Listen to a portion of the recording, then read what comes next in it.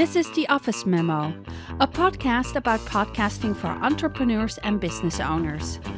If you want to differentiate yourself from your competitors and bring your marketing to the next level, you need to start a podcast.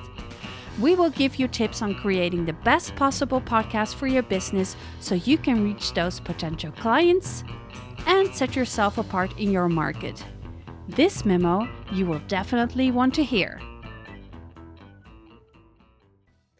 Over the past few years, the popularity of internal podcasts has been on the rise, and more companies are starting to create their own internal podcast programs. There are several reasons for this trend, and in this episode, we will explore some of the key drivers behind the growing interests in internal podcasts. First and foremost, internal podcasts are an effective way to communicate with employees. In today's fast-paced business environment, traditional methods of communication like email and newsletters can easily get lost in the noise. Internal podcasts, on the other hand, are more engaging and easier to consume. They allow companies to share important updates, insights, and ideas in a way that employees are more likely to engage with and remember. Another reason for the rise in internal podcasts is the growing popularity of podcasts. According to Edison Research, over 100 million people in the US listen to podcasts regularly, and that number is only growing.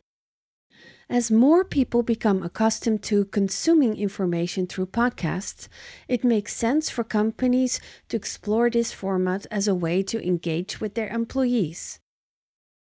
Internal podcasts can be a powerful tool for creating a sense of community within an organization. When employees feel connected to their company and their colleagues, they're more likely to be more productive, engaged, and happy in their work.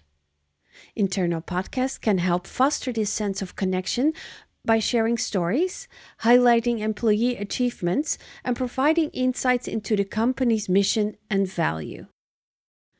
Finally, internal podcasts can be a cost-effective way to provide training and development opportunities for employees. By creating podcasts that focus on specific skills or knowledge areas, companies can provide ongoing training to employees without the need for expensive training programs or conferences. There are many good reasons why more companies are starting internal podcasts. They offer an effective way to communicate with employees.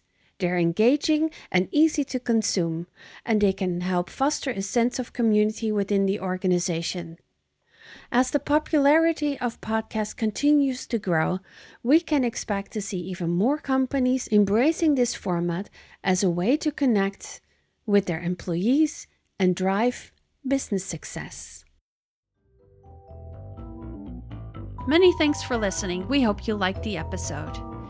If you want to start a podcast with our assistance, please feel free to contact us at info@lagerservices.com.